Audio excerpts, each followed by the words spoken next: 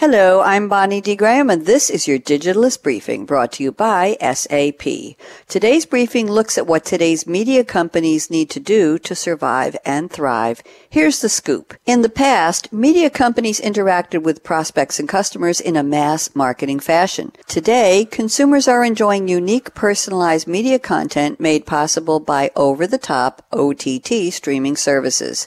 In order to survive and thrive, other media companies need to move to a direct-to-consumer business model, and they need to manage the complexity of multiple touch points, both physical and digital, in order to understand what a viewer or listener will like in 6 months.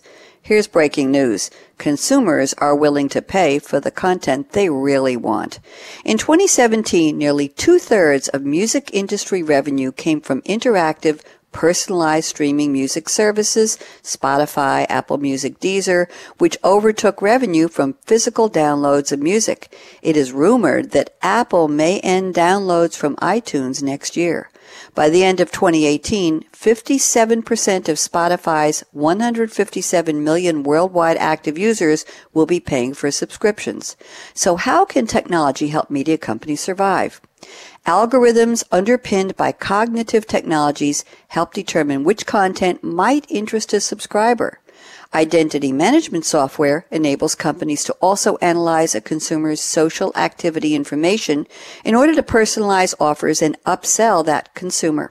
For example, Pippa, P-I-P-P-A technology, allows podcasters to insert personalized ads into a podcast. Pippa is planning to use AI, that's artificial intelligence, to perform deep audio search and personalize ads based on a podcast content. With this new avenue for monetization, Pippa technology could boost podcasting's profitability.